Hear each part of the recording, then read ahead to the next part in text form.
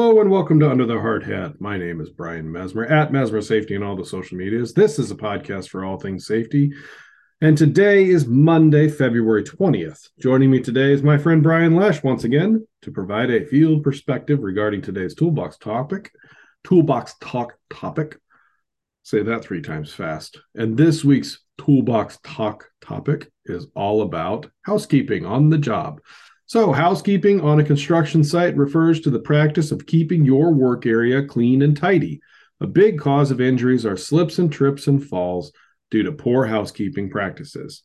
Housekeeping on the site should be done at least once per day at the end of the shift, but can be done throughout the day as work progresses. For example, let's say I'm cutting all thread rod and I get those little teeny tiny bits of all thread rod on the ground. I could pick those up, and that's housekeeping.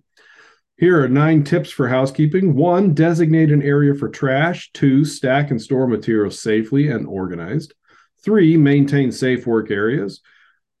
4, keep access routes or routes, if you're Canadian, the walkways and aisles clear. Do not run cords through the access routes or routes.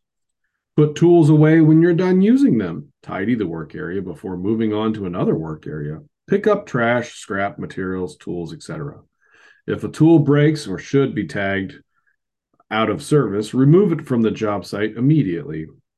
Avoid fire risks and make others aware. Willie says here, Brian, that a clean job means a safer job.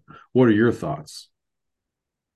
Clean job is 100% a safer job, but it goes beyond even safety. It's a more efficient job. It shows how professional you are. The worst thing as a superintendent for me, showing up to a job and just seeing nothing but clutter, disorganized laydown, trash everywhere. It's a lack of respect for the job. It's the guys just not really caring. Take care of your laydown, take care of your material, your tools, be efficient, and you'll be 100% more professional, 100% more safer, and you'll just look like the better subcontractor on a job, and that GC will never call you out for being the cause of making his trash or his job site look trashed.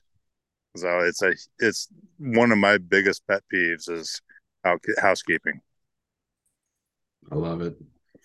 Well, if you have any questions about this topic or suggestions for future topics, please reach out to either me or directly or to your company safety professional. Don't forget, God, I can't talk. Don't forget to subscribe to the podcast to get the automatic downloads when each episode is published. How do I do that? Well, I open up that little podcast app on my Apple device. In the lower right-hand corner, I hit the search button. I write in Under the Hard Hat, and then I hit search, and then I find it. And then I click the subscribe button. It's a little check mark at the top center, and that's how I subscribe. Be a friend, tell a friend about this podcast. Thank you all for listening. Thank you, Mr. Lesh, for your perspective. Remember to be good and be safe, and if you can't be good, at least be safe.